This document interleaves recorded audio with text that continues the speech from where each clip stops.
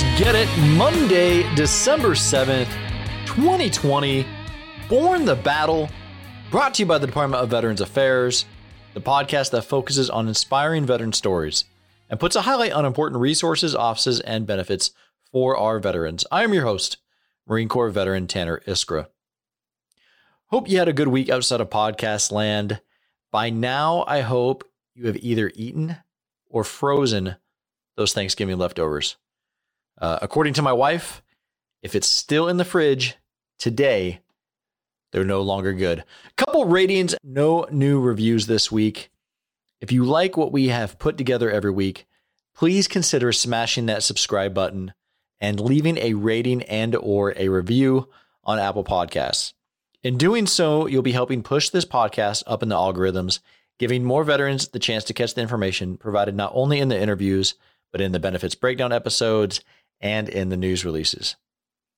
Speaking of news releases, we just have one this week. Says for immediate release, the U.S. Department of Veterans Affairs recently dedicated a 269-acre national cemetery in Corfu, New York, 20 miles east of Buffalo, to provide for the first time a nearby VA burial option for over 77,000 veterans and their eligible family members. VA Secretary Robert Wilkie, Undersecretary for Memorial Affairs Randy Reeves, New York Lieutenant Governor Kathy Hochul, U.S. Senator Chuck Schumer, and U.S. Representative Chris Jacobs all unveiled the dedication plaque for the Western New York National Cemetery. Construction of the initial phase of the cemetery is ongoing, with first interments expected to occur before the end of this year. With the addition of Western New York, the state currently has 6 open VA national cemeteries: Woodlawn, Gerald B.H. Solomon, Saratoga, Calverton, Bath, and Long Island, while Cypress Hills National Cemetery in Brooklyn is closed to new interments. Due to the COVID-19 pandemic, the dedication ceremony was closed to the public, and attendance was limited in accordance with federal CDC, state, and local guidelines and mandates. However, photos and video of the dedication can be found on the National Cemetery Administration's Facebook page. For more information, contact Western New York National Cemetery Director James Metcalf II at 717-639-4644. And for more information on VA burial benefits or to apply for burial benefits in advance of need, you can visit VA's National Cemetery Administration's website at www.cem.va.gov or call 1-800-535-1117. All right, so this upcoming weekend on this Sunday, December 13th, it will be the 17th anniversary of Operation Red Dawn, which was the operation that captured Saddam Hussein. A couple months ago in October, it was also the 27th anniversary of Black Hawk Down. One of the guests from this week's interview is an Army veteran that saw both those operations firsthand. He was in the Army for 25 years, 20 of those being in Delta Force. And I say one of this week's guests because he is joined by his spouse, who is an award-winning filmmaker and photographer in her own right. She's ran and embedded with SEAL teams, Green Berets, and Army Rangers during their training scenarios for weeks at a time. And it's been a while since we've had a veteran on with their spouse. I don't think we've done that since Backpacks for Life, way back in the archives. It was one of the first interviews I did. But much like Backpacks for Life, these two are a team.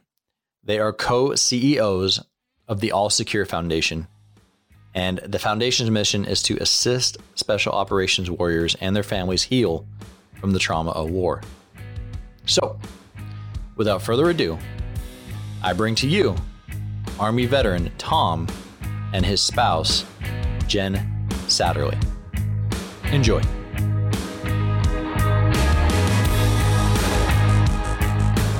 Welcome, Tom and Jen. Is it Satterly? Yes. You got it. Perfect. Outstanding. I don't think we've had a couple on in over a year here on Born the Battle. I think it was back in episode 147, Brett D'Alessandro and Alexa Modera of Backpacks for Life. But it seems like you two are glued at the hip, which is great. How did you two meet? Wow, that story. We are glued at the hip, and it's one of those things to where I jokingly up front called her like my my dog, she's my disability dog kind of thing. But, in lovingly, of course, it's like I never go without her. And it's one of those things where we talk about family. We talk about how the importance of family and how our actions don't match our words a lot of times. Like my family means the most thing, in the world to me, yet we constantly deploy and go away and train and they don't see us. But yeah, we met while training. And she was asked, actually, I'll let her share that story, her half of it, about how she was asked to do this recording and videos for military, and she was turning it down repeatedly. I did. I was not comfortable. At the time I was doing advertising, marketing, film, and photography in the commercial sector and had spent 12 years in that world. So working on... You're talking my language. I'm combat camera. So. Oh, yeah. It never even entered my mind. And I was doing some sports marketing. I had worked a little with St. Louis Cardinals and was working with Ironman triathletes. So I was asked to come on a special operation training mission, saying, hey, you have experience shooting action. So, hey, come and shoot these realistic military training exercises. I said no the first 3 times because I'm like, I don't know anything about special operations or military exercises. And, how is this going to go? No experience whatsoever. None. 0. I mean, my dad was Air Force, but was out before I was born. My brother was Air Force, but he left when I was 12. Yeah. So, of course, I had a very military supportive family and, but I didn't know anything about special operations and ended up getting talked into it. Actually, the guy told me, you don't ever have to go back if you don't want to, but I already told him you're coming on this first mission, so you have to go. And this guy is a former... I hear that. Oh, shoot. Oh, hang on 1 second. No worries. Sorry, our house alarm's going off. Okay. We were cooking eggs still, so we're done cooking. We're done cooking eggs. Crap. Crisis averted. The part I just cut out was about a good minute or two of the fire alarm going, so that was hilarious. But I was like, that's not the house alarm. Something's on fire. It's hilarious. Okay, so we were talking about how you two met. Jen, you were embedded, and your boss told you that you have to go on this one. I've already told them. Yes. So I went and ended up absolutely loving the experience. I felt like I always wanted to be a National Geographic photographer. And I thought, hey, this is the closest I'm going to get. I'm 38 at the time and just got to see underneath the curtain. And it was really an amazing experience. Gotcha. Now, how long ago did you two meet? That was 2013. 2013. So, okay. 7 years. Yeah. Gotcha. Well, Tom, I'm going to go a little bit further than 7 years. Back to when you first decided to enter the Army. When and where was that, and why did you do it? Yeah, another whim in my life. One of my best friends in high school had joined the Army and gone off to basic training, and I was in Columbus, Indiana.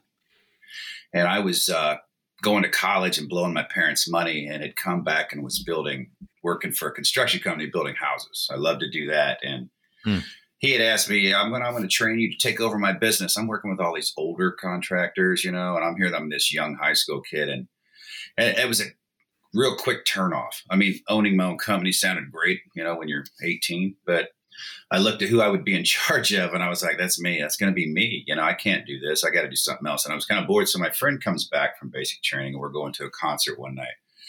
And he's telling me all about it. It's great. You run around, you get to shoot guns. I'm going to Germany for a couple of years. I'm like, that's cool. He's like, you should do it. So in that hour-long drive from Columbus, Indiana to Indianapolis, Indiana to go to a John Cougar concert, I decided to join the Army. And we got to Indianapolis, and I ended up going to a recruiting station. And, I was like, I want to be a medic, or I want to do this or that. And he's like, do you like to blow stuff up? So he taught me into being a combat engineer. And I'm sure that's what they needed at the time. And so I signed up for that and went home after the concert and told my parents I joined the Army. And they were like, what? They were freaking out. And so I packed up, went to basic training. That was the summer of 85. The fall of 85, I went to the Army in February of 86. Okay. And I was going to go in for 4 years, get college money and get out. And I don't know what happened. I blinked and You know, somebody asked me, do you want to re-enlist it, you know, for a bonus at 19 years in? And I'm like, sure, I'll do another 6 years. That was one of those things where you make that decision, you get that check and you put it in the bank, and then you're like, oh, what have I done? Another 6 years, you know? Now you ended up doing 25, 20 of them in Delta Force. If you were listening to the intro, if you have listened to the intro, you now know that Tom has been in some of the most visible, I would say visible military missions out there. First one I want to talk about, Tom, is the Battle of Mogadishu. At the time of this interview, and we're coming right up on the anniversary of the battle, it's 2027, right? 27th anniversary? Correct? Oh, wow. You're going to make me do math, aren't you? 93? I think I got it right. Math for Marines. Math for Marines. That MCI worked. Okay. The Battle of Mogadishu, Black Hawk Down. You had to have been a young buck at the time. Run me through your experience on that mission back then. Yeah, that was the mission that was different from the rest. It was all the other missions it was what I thought combat was. You know, the excitement, the fear, the good guys win. Nobody really gets killed or you know, injured hard. And then 3 October happened, and it was you're thrust into, I mean, fear. I was terrified. However, I just kept operating, doing my SOPs, breaking down everything that we were supposed to do. And so it looks like you're not afraid. You know, we jumped off the helicopter on days and ran right towards a bunker or a position with a machine gun at it. Yeah. At once. And everybody's like, man, you guys were crazy. I'm like, I didn't even think about it. You know, like they teach you to assault a near ambush, you know, right? So I just did it. And they're like, well, that was kind of a far one, so you don't really do that. That was a long alleyway you were running down, but you know, bravery, but poor judgment at the time. And it was like, well, you just do what you kind of got to do at the time. And yeah. And I did it for the guys to the left and my right, the chaos and everything that you see in the movie Black Hawk Down, if you've seen it. Yeah. That's where I learned a lot about the movie, or a lot about the battle that night, because you see your position, you see what you're doing, and that's kind of your limitation for the evening. And then when everybody puts that story together, you're like, oh, I didn't even know that happened. It's a unique experience that a lot of elements were working in tandem. You know, you had Rangers, Delta Force, you know, the trucks, the Humvees. What was Delta Force's primary mission during that operation? We were going to go in and kill or capture a bunch of Aidid's lieutenants, and hopefully Aidid. We had gotten a signal that they were having a high-level meeting. We waited for it, and you know, sitting on the helicopters, and got the signal that they were there. So we launched, and just up on infill, everything was different. The brownout was so thick that the helicopters got pushed outside of the security perimeter. We were already taking RPG fire on infill, and it was near the Bakara market, where they sold all the weapons on the black market, as well as years later, we found out it was very close to an Al-Qaeda training facility, to where they were training the militia on how to take down helicopters more efficiently. Yeah. So on that evening, that afternoon, turning into that night, and, you know, 18 hours was a lot of those Al-Qaeda recruits, you know, when Americans fought Al-Qaeda for the first time and didn't really know it for years later. But the volume was so great, it was so unexpected, that it was just, I felt like I was on my heels all night. I didn't know we were fighting Al-Qaeda out there. Yeah, and nobody did until years later, and it was like, wow. So that was the first groups of Al-Qaeda being trained. Interesting. In Somalia. And that was our introduction to them, and we wouldn't know it for years. Gotcha. Sorry, go ahead and continue. No, that's okay. And it was just one of those long nights of I can't believe that happened. You know, of turning the corner after the initial mission went down, and you know, we I think detained about 12 or some odd adults and threw them in the back of a 5-ton.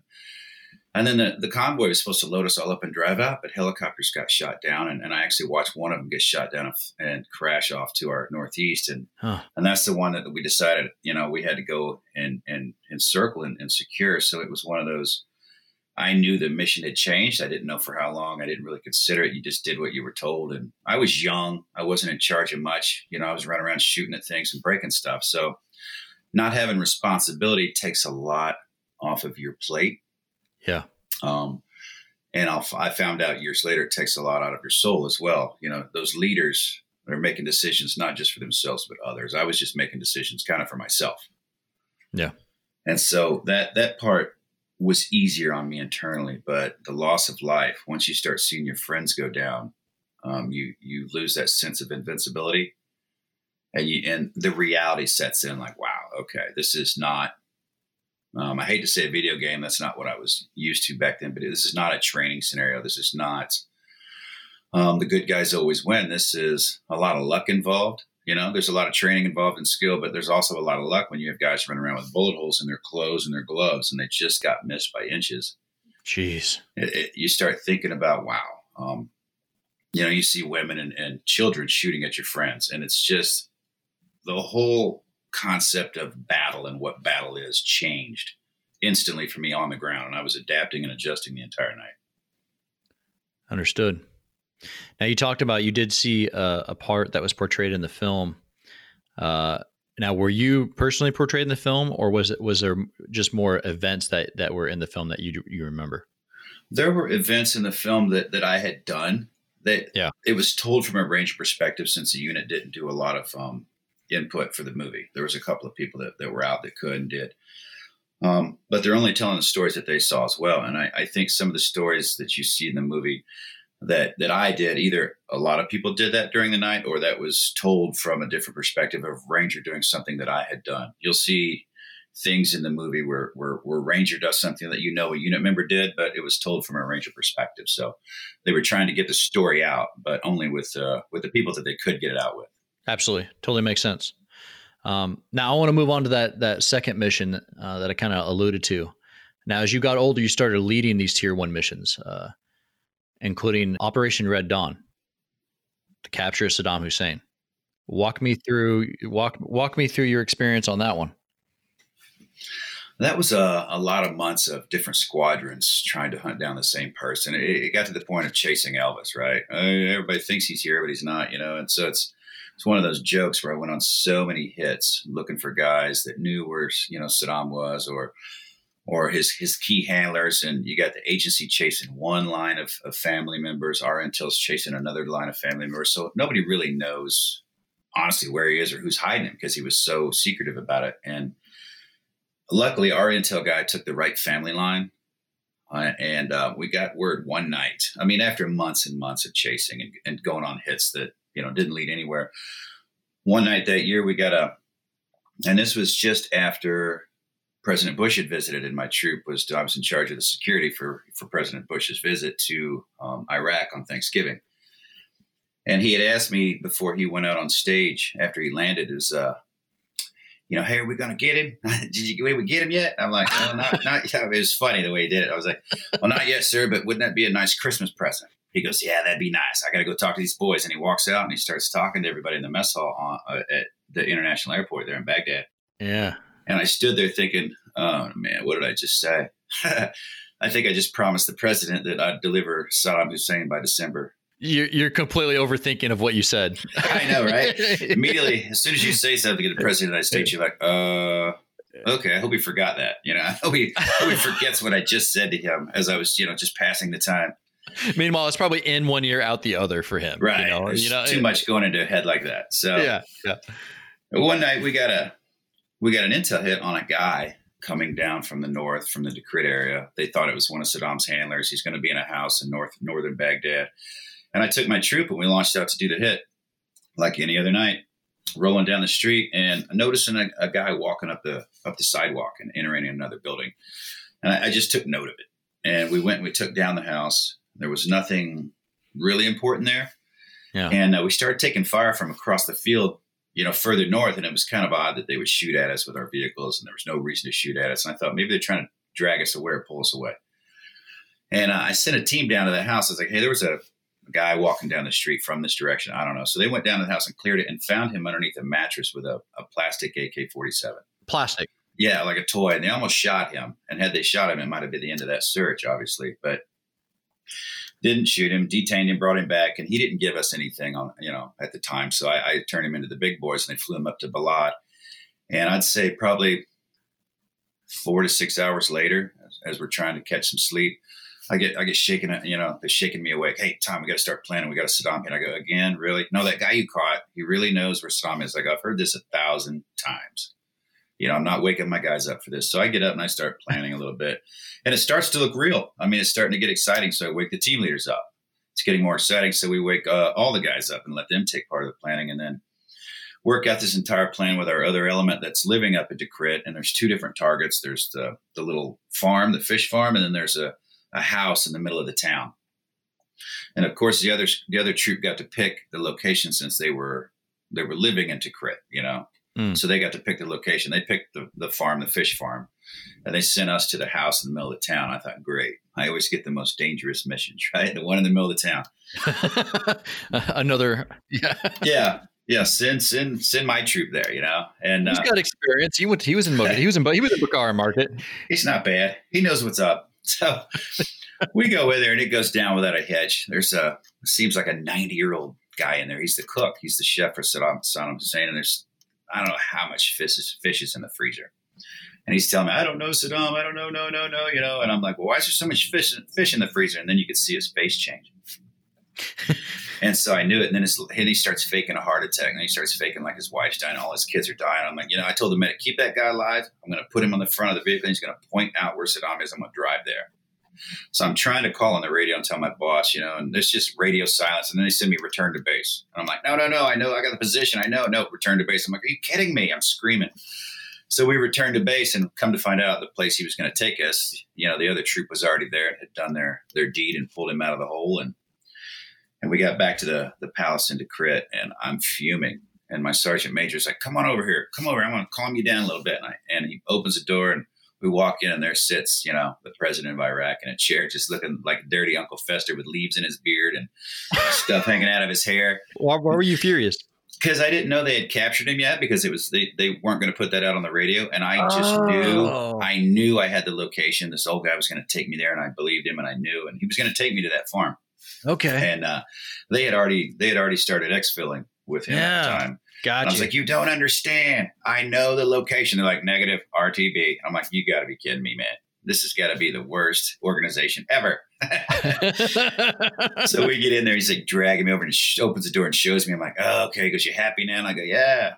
I go, but he looks like dirty Uncle Fester. And that's he jumps up and spits on me. And oh, wow. And I just looked at him. And I'm like, man, I'd really love to knock you out right now, but that's okay. You'll be dead soon. And I just walked out the door. And another 10 minutes later, they come parading him by and put him on the helicopter, and off he goes to his fate. But I remember riding back in the vehicle back to Baghdad that night with my sergeant major, and he's just smiling. I'm like, why are you so happy? He goes, I no longer have a retention issue. This war had been going on for a while. We've been looking for Saddam Hussein, and everybody thinks you get the leader, it's over sometimes. And yeah, he goes, though I know this is just a small victory, at least it excites people, and people don't get burned out on the war. They actually completed a large mission that we were going for. And that was his worry, was retention. Interesting. Yeah. When you saw Saddam in that chair, did the conversation with the president, did that go back to did you go back to that or go, all right? It didn't. It didn't until they had some weapons, and they had a pistol they were going to give him as a gift. And I was like, oh yeah, maybe make it a Christmas gift, because I kind of told him we might have him by Christmas. And since we got him on the 13th, it was like, well, I made it. I wanted to write him a letter. And my wife and I wrote him a letter last year. Outstanding. And he wrote us back, and I was like thanking him for everything and joking about that night. Wow. That's incredible. I mean, I've heard that about old Bush there. He writes people back. That's pretty cool. He's pretty cool. If you can get his number from somebody, I mean, that's the hard part, is knowing somebody. And luckily, I was telling a story to somebody who's a donor of ours for our foundation. And I was telling him this story. And then I was like, man, if I could just get his number, the way he paints, for PTS and all that, I would love to just share this story and thank him for everything. And he hands over his personal assistant's number. And I'm like, whoa, what? He goes, well, why'd you tell that story? I go, I've told that story 100 times. No one's handed me the contact information for the president. He goes, well, today's your day. Ask yourself why you tell stories then if you don't want results. And I go, well, thank you. And so we wrote him. After a while, we kind of sat on it for a while, like, okay. Yeah. Let's not be those people that just write. So, thoughtful letter. And we wrote to him and his wife. And they wrote thoughtful letter back and thanked us and then asked us not to share it on social media as my wife's taking a picture of it. I'm going to post this. This is amazing. And I go, there's a little card in here that says, do not share this. It's, it's not an endorsement. Or I'm like, that's it. Yeah. No, that's outstanding though. That is outstanding. Also, I read in your bio, you attended German Ranger School. That seems like a very, very unique piece of training. Yeah, it was called Einzelkämpfer, like a one-man army, I think it stands for. It was, they had one slot, and there was like almost 1,000 people in our brigade that tried out for that one slot, and I was lucky enough to make it. And they opened up another slot and sent an interpreter with me because nobody spoke, English other than I, and I didn't speak German. Yeah. And so he went and he failed out in probably the first week. So the rest of German Ranger School for me was miserable. You try to crack jokes to pass the time. I'd sit there and tell a joke, and these Germans just look at me and like start, smoking cigarettes, and like, I'm like, oh, that's okay, guys. I'm going to go over here and start polishing my boots. I'll be crying. Don't worry about it. It was relentless. There was no break. Yeah. The guy would give instructions, blah, blah, blah, blah, blah, blah, and then everybody would take off running. And I'm like, what? And he looks at me. He's like, hide, no find, 20 minutes. I'm like, shit. I took off running. Like, okay, I got to hide somewhere and nobody can find me, and I got 20 minutes. And I'm climbing to the bottom of this big, huge brush pile. And I fell asleep. And I think I woke up 2.5 hours later with them screaming my name in air horns and dogs trying to find me. Wow. They're poking sticks in this pile of brush, and I finally come crawling out, and they're like, okay, you pass. I'm like, but you're late, So I was like, well, I was asleep. Sorry. It was one of those long schools of just no connection, really no connection with a lot of humans, except the instructors who spoke broken English and just like to mess with me. Was there something that you pulled out of that training that was unique to them and that you were able to apply? No, nothing that was unique to them. I pulled out a lot of being able to hang out on my own. Okay. Be self-reliant, rely on just, my own inner thoughts and jokes to keep me sane, as opposed to, and then learning how to work with people without having any communication skills whatsoever. Just kind of watching and pantomiming and, here you go, I'm going to do this, and hand gestures, and you get it done. And in the end, we were kind of working together side by side without even speaking. Yeah. And I kind of knew what was going on. So that was interesting for me. Yeah, absolutely. Absolutely. Okay. Jen, gonna come back to you for a sec. Being that this is a veteran story centric podcast, I hardly ever get to, and I enjoy it when I get a spouse here for an interview in the interview chair right next to their significant other. Tom was in a role where he was gone a lot. Now, you said you came in 2013. Was he still in 2013? He was not. He was not. No, he was already out. He was still doing special operations training. So, I think right after we met, he was still going overseas, still traveling all the time. Sure. But yeah, he was not active anymore. I retired December 2010. And she okay. Most humbly talks like I wasn't a military wife. I'm a veteran spouse. However, I know she's seen more than most, being embedded with special operations, videoing, watching the hits go down for 3 years, watching these guys cry and go get killed and not come back. Yeah. That's what started her path of her warrior path. Okay. Well, looking through that lens, Jen, pun intended, what do you think is the biggest challenge for a military spouse? I would say that the biggest challenge that I see, and that I hear about, I talk to hundreds and hundreds of spouses as well, is that there's a disconnection, obviously, that happens in deployment. And there's very little training or planning for that. And it sounds silly, but really disconnection in a relationship is what crushes a relationship. Mm-hmm. So when you don't have a plan to say goodbye and say hello, and even plans for while you're deployed, resentment builds. A lot of military members feel like they can't or don't want to share stories from overseas back at home. Yeah. So I hear a lot of resentment too. Like, hey, this is my spouse's biggest part of his or her life is this military job and family, and I don't feel part of it. I feel excluded from it. And so I know that's a huge challenge. As a spouse, you're like, we should be able to share everything with each other. This is the reason that we were married. Yeah, especially the biggest part. I don't know how you mitigate that. It's very hard for veterans to talk about a lot of their experiences because they don't think that their spouse would understand it, Oh, yeah. And we hear that a lot. We do. We hear that so much. And I tell them, I say, look, we've got different styles and types of people out there. We got the ones that want to be special. Yeah. And so they don't tell what they're doing. So it seems secretive and they don't realize what they're doing with that. Right. When you're secretive, the other person's mind builds up that secret. What is it? It's worse off than it probably really is, Yeah. Usually. And you got the ones that come back and they wouldn't understand. I don't want to bring them the horror. And then you have the other ones that just come back and tell them everything. And I say, you come home and you share what you need to share. You share your story with them. You don't tell them about the blood and the guts, or you tell them the level that they can understand, but they know something's wrong. If they're connected to you, you don't need words to have that feelings and emotions. So you need to share what's going on. When I ask my wife, we all ask our partners, hey, what's going on when we see something? We see their face different, their eyes are different, or they're just slumped a little. Hey, what's going on? And they tell us, oh, nothing. That's wrong, or that's a lie. Yeah.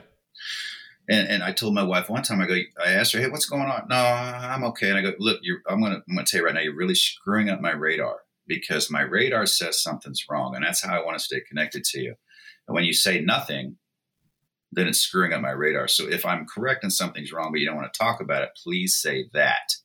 Yeah. And so we share with everybody, just be honest about, I don't want to share certain parts, but I do need to talk about how it made me feel.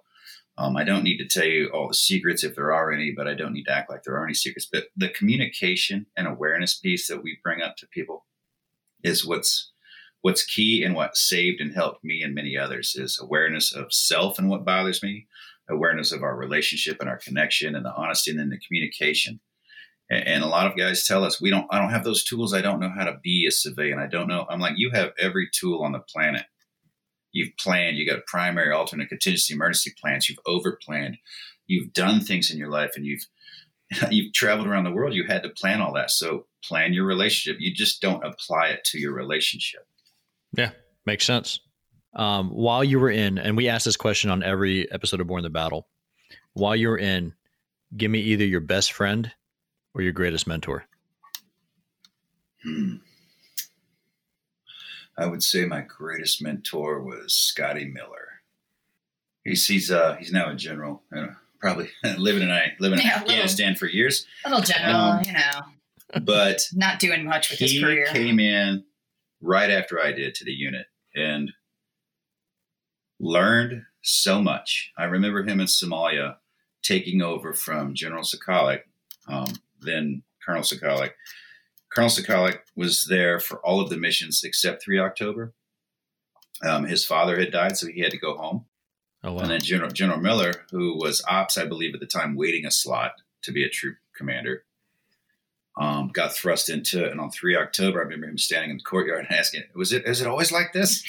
I was like, I don't think I laugh, but I go, no, it's definitely not always like this. He goes, okay, just check it. What did he teach you?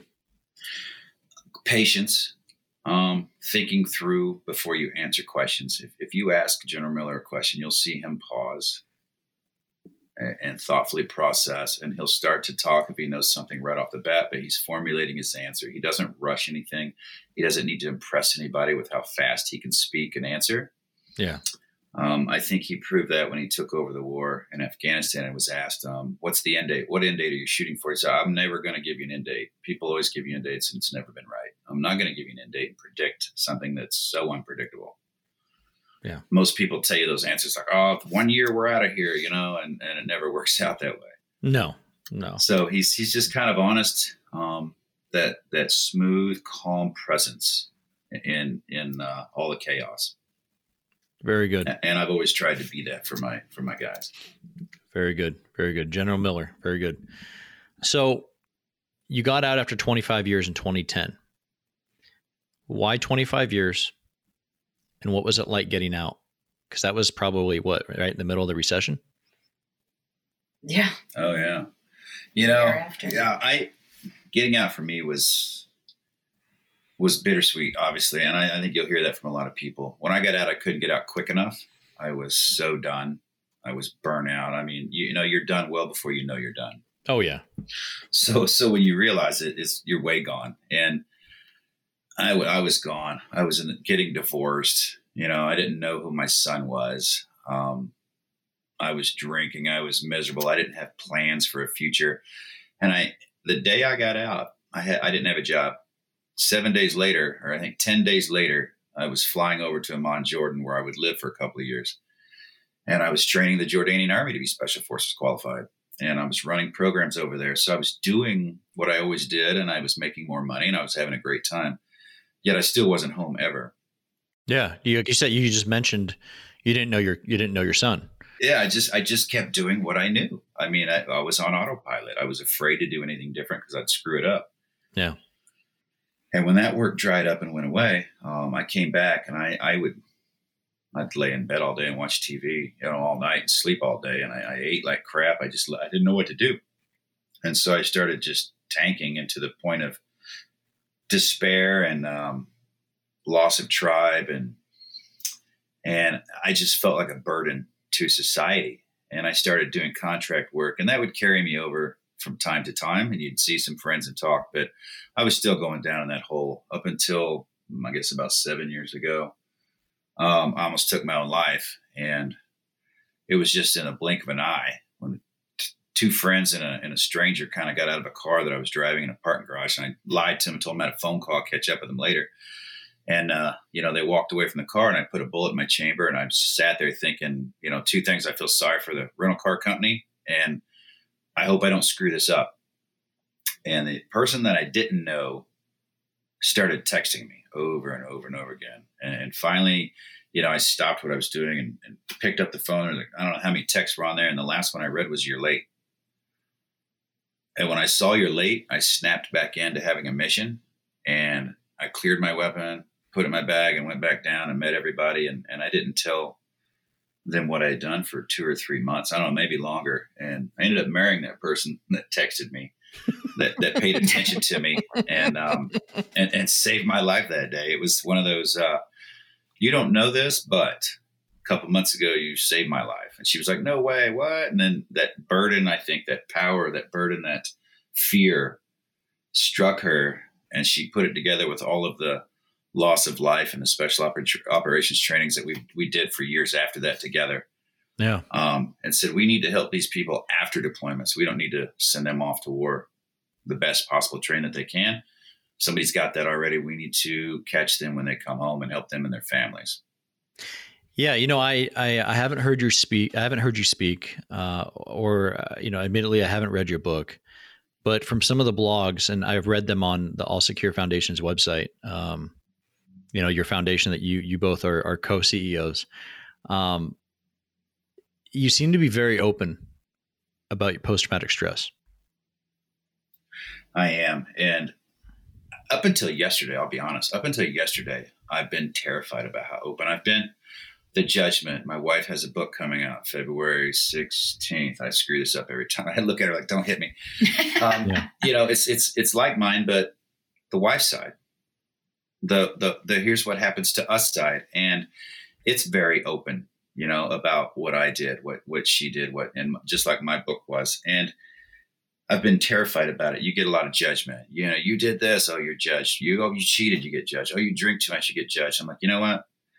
Fine. I don't care if you judge me, because leaders lead. Leaders get out on the dance floor first. And so after my wife smacked me about the head for a couple of months, I decided to write the book. And every time somebody reads the book, I see a post, "Hey, this isn't your normal chest thumping military book." This guy's talking about how he screwed everything up and how it almost took his own life. And I wanted to do that for all the real people out there who you don't hear about. the ones that just kill themselves, the strong, silent ones that they don't whine.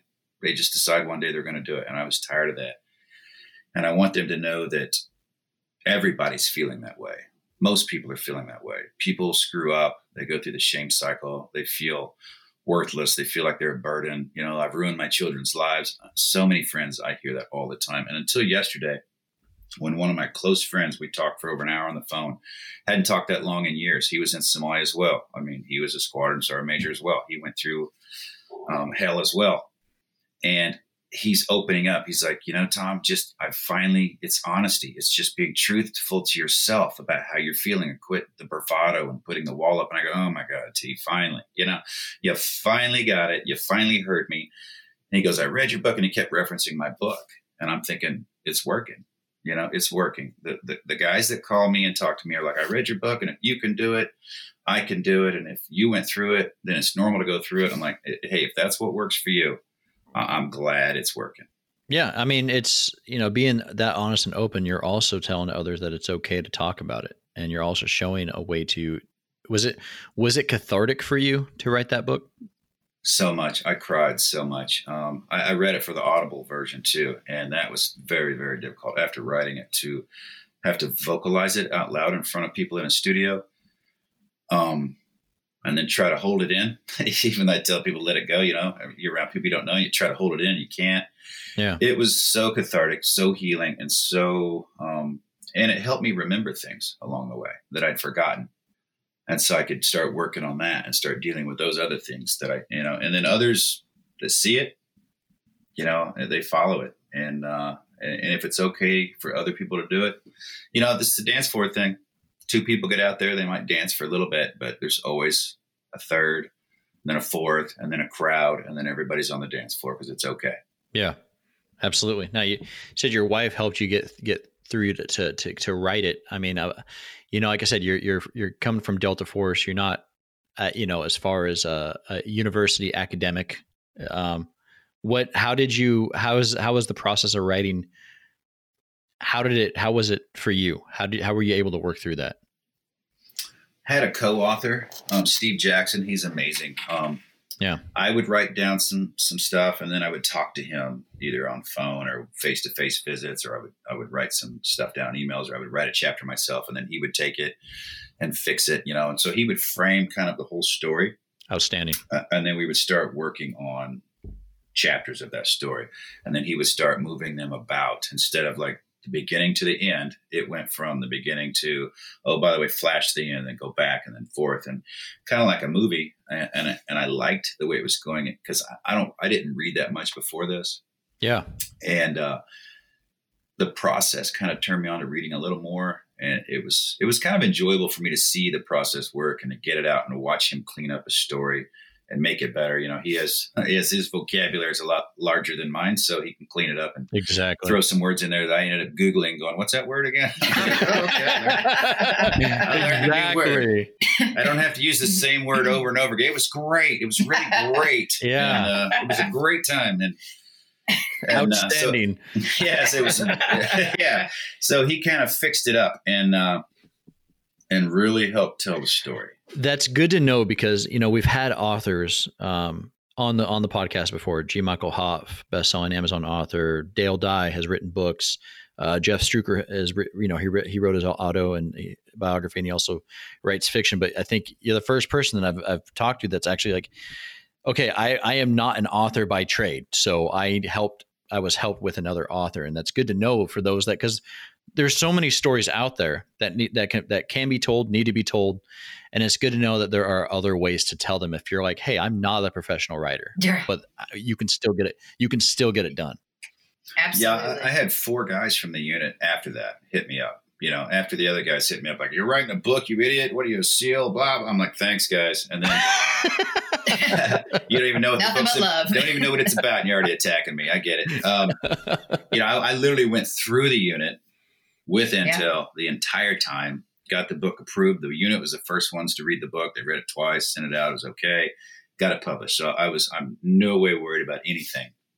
But lots of guys hit me up about, hey, how'd you write that book? I got a group of 4 of us want to write a book. Another day, hey, I want to write a book. I'm writing a book. I just don't know how to market it. And here, hit this guy up. You don't need to know how to write. You don't even know how to storytell. Just talk into your recorder, talk on the phone, talk to somebody who knows how to write. That's their job, you know?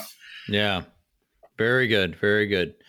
Now, Jen, it sounds like you've been with Tom through a part of his transition since he got out, and a very, I mean, he just gave a testimony about how it was a very difficult time that you helped him with.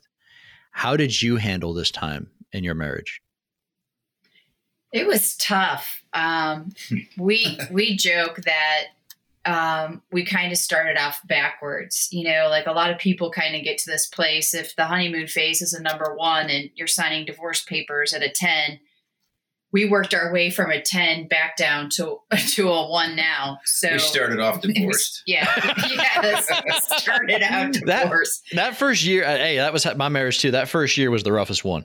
Oh my gosh. After our the first 2 years that we were together, we lived in separate states. We pretty much only saw each other when we were training. Sometimes I would be on an iteration for 20 days. So, you know, I would see Tom often, but, you know, it went from that to him moving to St. Louis with his 16-year-old son. Yeah. And all of a sudden we're like, boom, you know, I had a 2nd and 5th grader at the time. And yeah, that went smooth too. You know, I think I talked to a stepmom yesterday and she said, nobody tells you how tough it's gonna, you know, it is as a step parent. Like, and I said, I don't think anybody can prepare you for it. I think you just have to walk through it.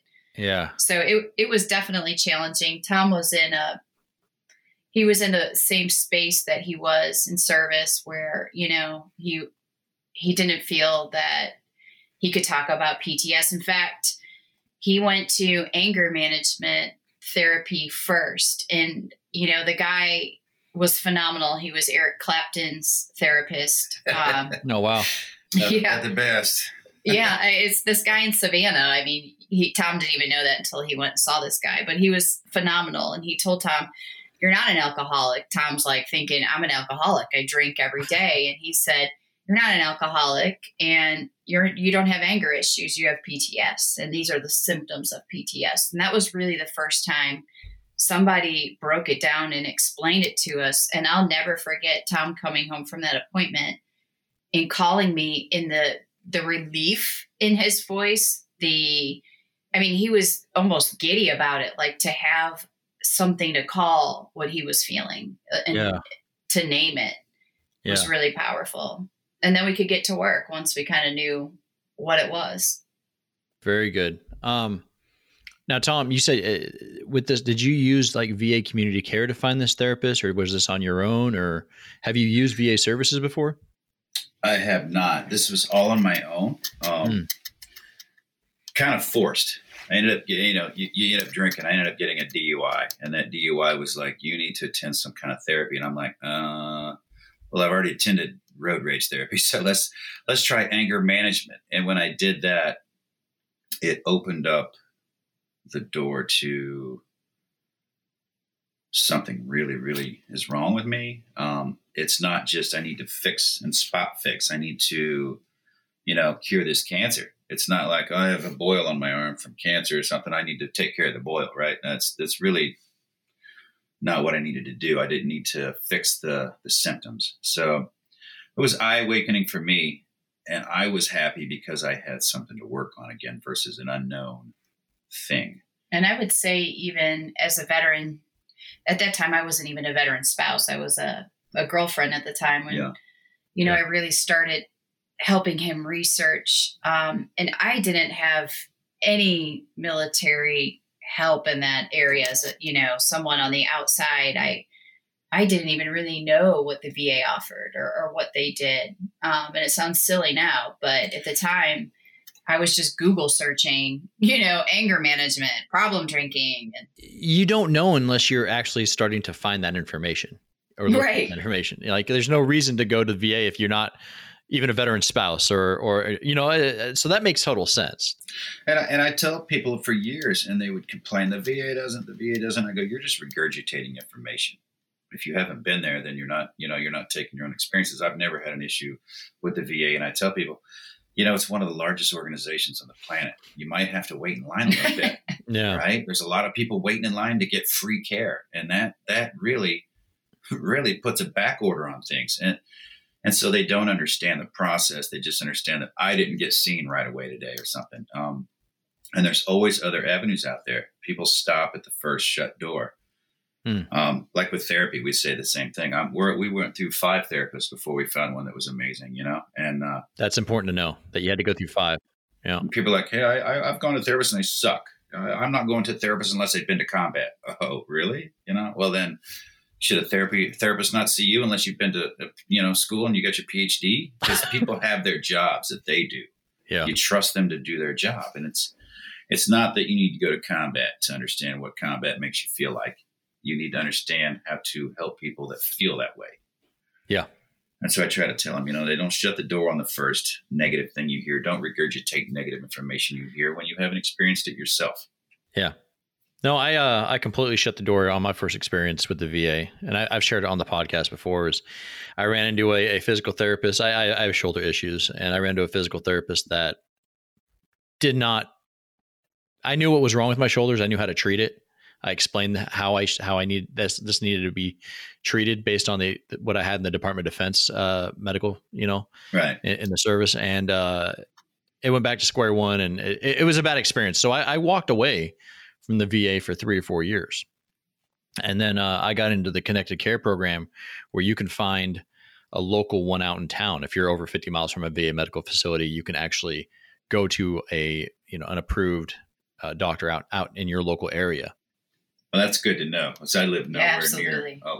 I don't think I live in St. Louis. I don't think I live near many options that way. Yeah. So if you're over 50 miles, that's part of the new Mission Act is you can find a community care provider in your area that the VA will then pay for. That's amazing. That is amazing. And that's the same new information like that, where guys are like, oh, the VA is, don't go to the VA, or you can't get this, you can't get that. I'm like, you know what? No. People are making changes to help people now. You have to relook at what's out there, and you find out things that they've changed and fixed. Yeah. And people are still delivering the old message. Yeah. Like I said, like you said, the VA is over 300,000 people, and it's amazing how one person can change an opinion on those 300,000 people, or that 300,000 person organization. It just takes one person. So, after about 3 years, I finally went back and actually was able to help through the Connected Care. So, and then this podcast, I do what's called benefits breakdowns on the 5s and 0s. I go internal into the VA.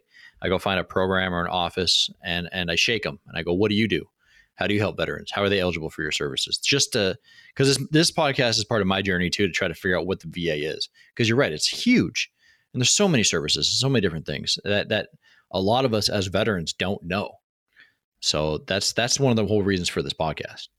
Right. And there's so much attached to it. If you don't know what's available to you, go research it and find out. Right. Yep. And then when you go to that office and you bump into a human being, right, and they're having a bad day, don't trash the entire office and the entire VA because that human being had a bad day and spoke to you poorly.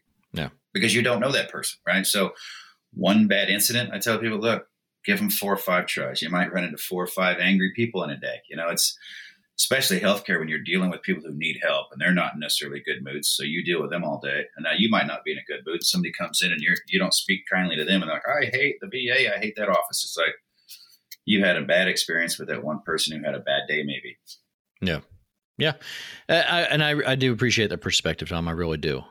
So your journey with dealing with PTS, was that the spark of the All Secure Foundation for you and Jen? Absolutely. I mean, Jen, if you're reading my book and you read into it, you'll know Jen's the hero of that book. Yeah. And then if you look into the foundation, and I tell everybody, I got the pretty face. I'm the billboard guy. I'm beautiful. So handsome.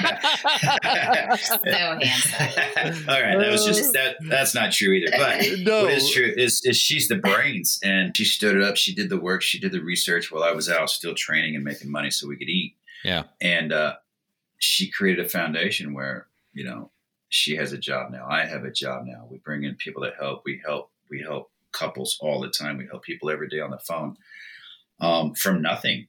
And it was a lot of work, a lot of struggle, and a lot of, doors closed in your face. And, oh, by the way, you need money, and we didn't have money. So real quick, what's the foundation's mission? The foundation's mission is to help warrior couples heal from everything that is caused by disconnection and war. Gotcha. You want to help you reconnect at home. We want to help you reconnect with the families. We want to help you get down on the floor and talk to your children again, and help you get back to living your best possible life and feeling good about it. Yeah. We started off, hey, can you call so-and-so? Would call so-and-so and would get chewed out. I'm like, okay, we don't do that anymore. If somebody wants help, they'll call us. So we're just available. And we've struggled with, are we healers? Are we this? Are we that? We don't know enough. We're a lighthouse. We're the beacon, and we'll throw you some tools. We'll teach you how to use them, but you yourself have to do the work. Yeah. Everybody has to do the work. What are some things that you guys teach, do? Is there a success story that you can share? Yeah, absolutely. We started out as the resource library. When we started launching programs, we launched a special operation warrior couple retreat workshop. Okay. And so basically we have a trauma therapist. She also is an expert in addiction and does phenomenal work with married couples. People joke and call her the magic unicorn because we have had the toughest pipe hitters call her. They call us back and say, I don't know what or how that just happened, but she's good. I was bawling. The stuff she's teaching me is working. Yeah. So we're introducing to the couple, because we know we can't just heal the warrior, because the wife or the spouse very possibly has secondary PTS as well. So if we're just healing the warrior and we send them back into a home where there's still trauma, there's still resentment, there's still disconnection, guess what? It's not going to end very well for either still. Even though the warrior's getting help, even though the warrior is changing behavior, you have to change the foundation. You have to rebuild it. So they're great retreats. We do fun things, activities. It's not a PowerPoint presentation, but you are going to learn the tools. You're going to practice the tools. And then you're going to get outside with a group and have that tribe mentality and connection as well. So it's a pretty powerful experience. Before COVID, we had all of our retreats were booked within 30 minutes. Wow. So we, those are pretty busy. We also, Tom and I go around and we speak at different bases and post about PTS resiliency.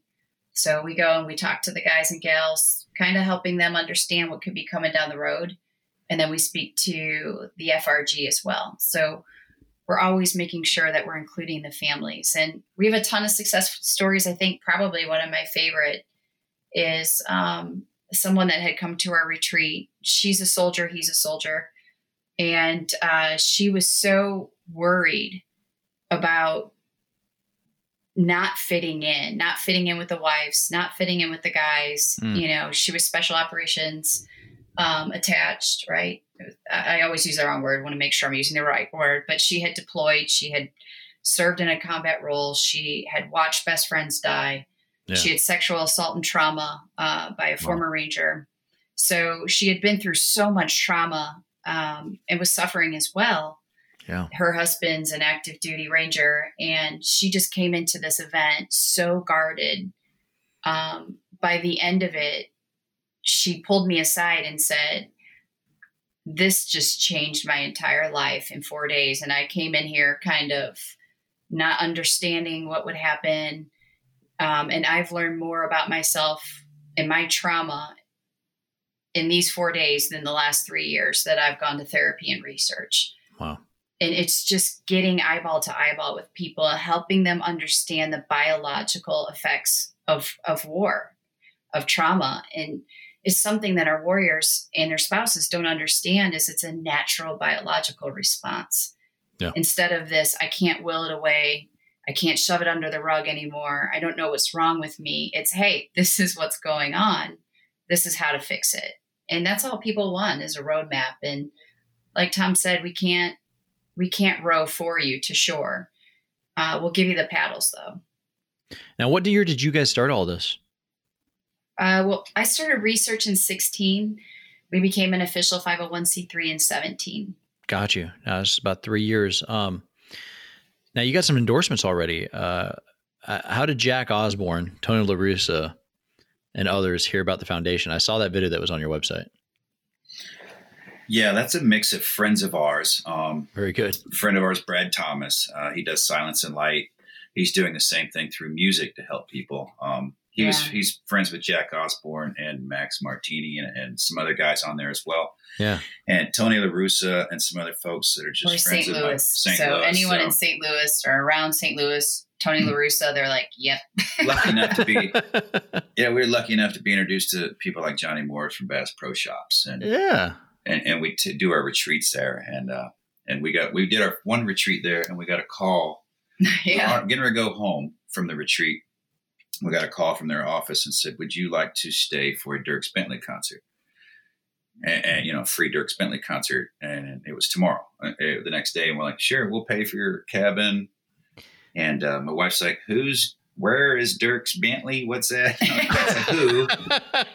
That's a who, It's honey. not your favorite, but it's country music and it's a concert. You guys get Dierks Bentley. I had a White Snake once in Washington State. There you go. I would have known White Snake. I would have been like, here we go again on my own. All right, Immediately let's go. I see Tawny crawling across the hood of a car when you say that, right? Yeah, I bet you do. Go to a casino in Washington State, and you might get free tickets at some point. That's what happened to us. Nice. And that's how that's how we met Johnny Morris. Johnny Morris gets on stage, and we met him right before we went on stage to do the Pledge of Allegiance at the Dierks Bentley concert. Oh, wow. And he shakes our hand, talks to Jen, and hears a little bit about our foundation, what we're doing. And he goes on stage and introduces us and then gives us, $100,000 right there. Oh, my gosh. And we drive home. It's a 4-hour drive from Big Cedar to our house. And we get a call that night. Hey, can we send you a plane? Can you do the Pledge of Allegiance down in Florida for the Bahamas, for the hurricane effort down there? Yeah. So they send a private jet and pick us up, fly back. Let me check my schedule. Yeah. I was sitting there going, well, we got kids. And my wife's smacking me. Shut up. You don't say no. I'm like, well, we got kids. I don't know. I'll be honest with you. I'm trying to be a good co-parent here. I don't know. Yeah. It's like, dude, you don't say no to that. They'll eat cereal. It's fine. So we go down there and do that. And so being friends with, guys like that introduce you to other people that believe in what you're doing. Yeah. Goes a long way. Yeah. Goes a long way. Yeah. Tony La Russa called the other day. I had a question for him. He's like, let me call you in 5 minutes. And I hear noise in the background. I'm like, are you at the game? He's like, yeah, I'm at the A's dugout, but somebody just hit a home run. So it's a good time to call. I'm like, oh, you don't need to call me in the middle of a major league game. Yeah. It's not that important. We can talk in a minute. He's like, it's okay. I mean, he's just so supportive of the military. He's so supportive of the troops. He loves anything these guys can do. They've just been so easy to get a hold of, generous, kind, and supportive. So we're grateful for people who understand that the freedoms that they have come from the place that they come from. It's our soldiers and their families. It's good to have a strong network like that. That's awesome to hear.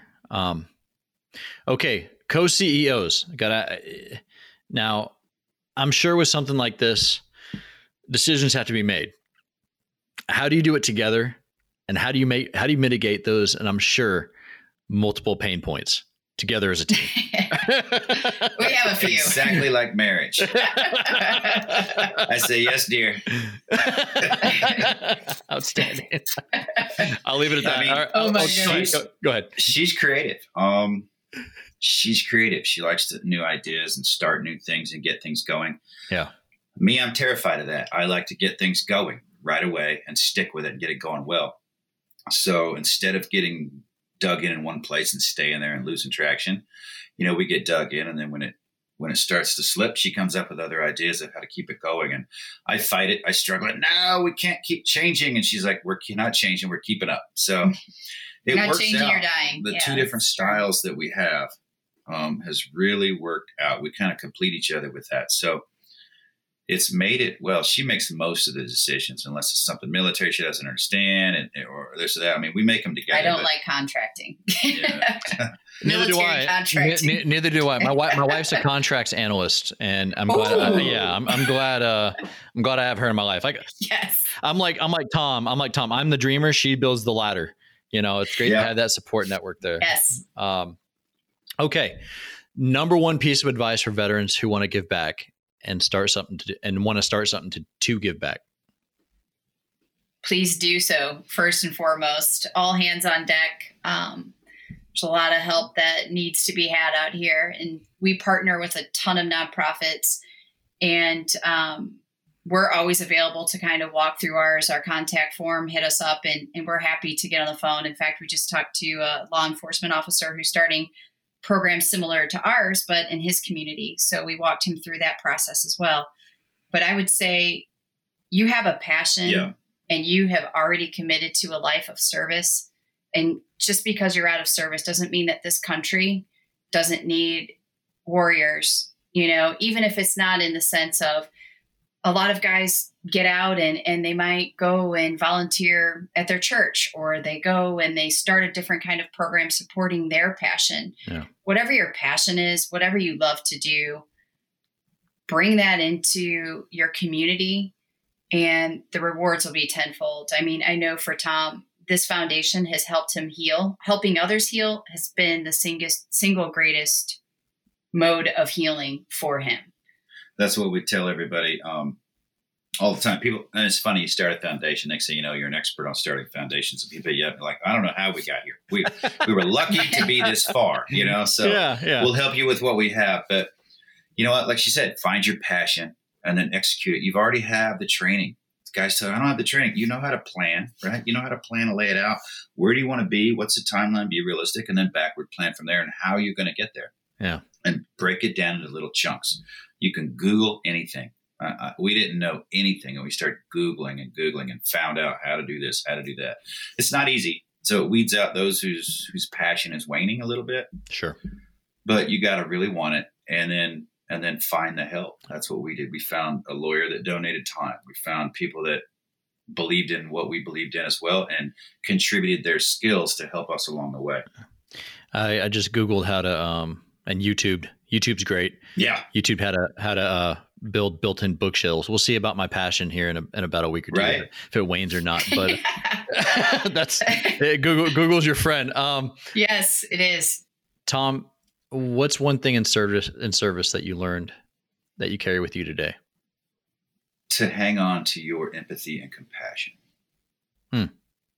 That's what I lost in the service, but that's what I was trained to be. So when I found it, I realized that you can be a better person. You can still be highly trained. You can still take lives if you have to. You can still do the jobs that you have to do and maintain your humanity, compassion, and empathy. Because when I lost it, it changed my entire life. And when I found it back, it brought my life back. And everybody I talk to, no matter how long you talk to them, it comes down to empathy and compassion, whether it's for yourself or others. That's a very interesting perspective. Something that I've never had anybody answer that question about something that they lost in service that they eventually relearned and what it meant. That's interesting. Very good. Very good. Tom, Jen, is there a veteran nonprofit or an individual who you've worked with or you've had experience with whom you'd like to mention? I'd love to give a shout out to Teddy Lanier. Teddy Lanier and Warrior's Heart. Sadly, we send a lot of people their way. And Teddy was one of our first that we sent that way. And years ago, he went, he was on everything. You name it, he was on it or drinking it, shooting it, smoking it, right? Wow. We didn't know. And we were good friends. And we did not know. Now, we knew we partied together, but we had no idea the level. And when he called one day shaking and crying and said, I can't finish my job. I'm on the range trying to teach how to shoot and I can't. We didn't have any money. We called out, got some help from a friend who told me the day before, if you ever need anything, right, just call. Next day, 2 days later, I think I was calling him and got all the money we needed to send Teddy to Warrior's Heart. And years later, Last night. He's going to be high up. He's going to work his way up in Warriors Heart. He's doing wonderful things. He's back at his job training. What does Warrior Heart do? What is it? Warriors Heart is an addiction and PTSD. So they're like a mixture. They're a brick and mortar building down in Texas. Mm-hmm. And I think they're looking to start more locations as well. But they do first responders as well as veterans with PTSD and addiction. Gotcha. So you'll go down there and you can either cover it with insurance or they have funds and grants that help you. But yeah, they treat addiction and PTSD together. Very good. Tom, Jen, is there anything else that I may have missed, or is there something important that you think that is important to share to anybody that's listening to this? I like to tell everybody that, number one, the greatest fair is a fair to try. So if you're sitting there waiting and wondering, there's not a soul on this earth that doesn't fail. And it's what you do with it when you fail. Get back up. Keep going. That's how you succeed. But I want those people to reach out. It's okay. I don't know how many times I have to say it. It's okay. It's a sign of strength. It's a sign of a leadership. It's a sign of a true professional who realizes they need something more. We all don't have all the answers, so we can't act like it. So reach out, find the person who has those answers. Reach out to us, reach out to somebody. We're not trying to bring all the veterans to us, right? We just want those people that are in need to go somewhere and get the help, wherever that is that's comfortable. But to open up and share. And to realize they're not alone in the fight. Nobody's alone.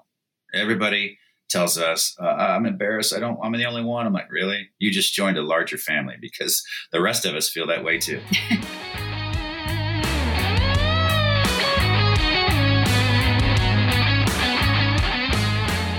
Getting out of the military, I was missing this camaraderie. It's frustrating when you try and talk to people that don't understand. I still had the anger, I still had the addictions, but we didn't talk about that. Came to a point where it's like, okay, I really need to talk to somebody about this. Family more or less encouraged me, go to the VA. It's okay to go get help. It's okay to talk to people, because it takes true strength to ask for help. Hear veterans' real stories of strength and recovery at MakeTheConnection.net.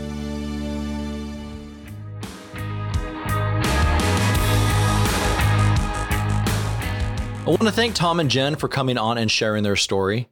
You can find more information about Tom and Jen at allsecurefoundation.org/our-story. Our Born the Battle Veteran of the Week comes by the way of our Veteran of the Day program. Every day, our social media team highlights a veteran on our social media platforms and on blogs.va.gov. You can nominate your own Veteran of the Day by sending some photos and a short write-up and an email to newmedia@va.gov. Delta Force was activated on November 19th, 1977, and Herman Adams was one of the unit's first members. The Army drafted Adams on October 4th, 1961. In 1964, the Army selected Adams as a Green Beret. Adams also commanded the Alpha Company 82nd Signal Battalion in 1974. In 1977, Adams became one of the original members of Delta Force. He served under Colonel Charlie Beckwith, the unit's creator and commander. During this assignment, Adams completed missions involving counterterrorism, hostage rescue, and special reconnaissance. In 1980, Adams took part in Operation Eagle Claw during the Iran hostage crisis. Adams retired from the Army in 1983 after more than 21 years in service. He then took a job with Motorola's Government Electronics Division as a project manager. In this position, Adams used his military experience with communications and electronics to support U.S. Army Special Operations for another 18 years. After his retirement, Adams spent his days traveling in his RV and watching NASCAR. He also enjoyed playing golf and helping his children with home remodeling projects. Unfortunately, Adams passed away on August 3rd, 2017, at age 78, after battling leukemia. Army veteran Herman L. Adams. We honor his service. Ready. Hey. Fire. Ready. Hey. Fire. Ready. Hey. Fire. Ready. Oh. That's it for this week's episode. If you yourself would like to nominate a Born in the Battle Veteran of the Week, you can. Just send an email to podcast@va.gov, include a short write-up, and let us know why you'd like to see him or her as the Born in the Battle Veteran of the Week. And if you like this podcast episode, hit the subscribe button. We're on iTunes, Spotify, Google Podcast, iHeartRadio, pretty much any pod-catching app known to phone, computer, tablet, or man. For more stories on veterans and veteran benefits, check out our website, blogs.va.gov, and follow the VA on social media: Facebook, Instagram, Twitter, YouTube, Rally Point, LinkedIn, Pinterest, DEPT Vet Affairs, U.S. Department of Veterans Affairs. No matter the social media, you can always find us with that blue check mark. And as always, I'm reminded by people smarter than me to remind you that the Department of Veterans Affairs does not endorse or officially sanction any entities that may be discussed in this podcast, nor any media, products, or services they may provide. Thank you again for listening, and we'll see you right here next week. Take care.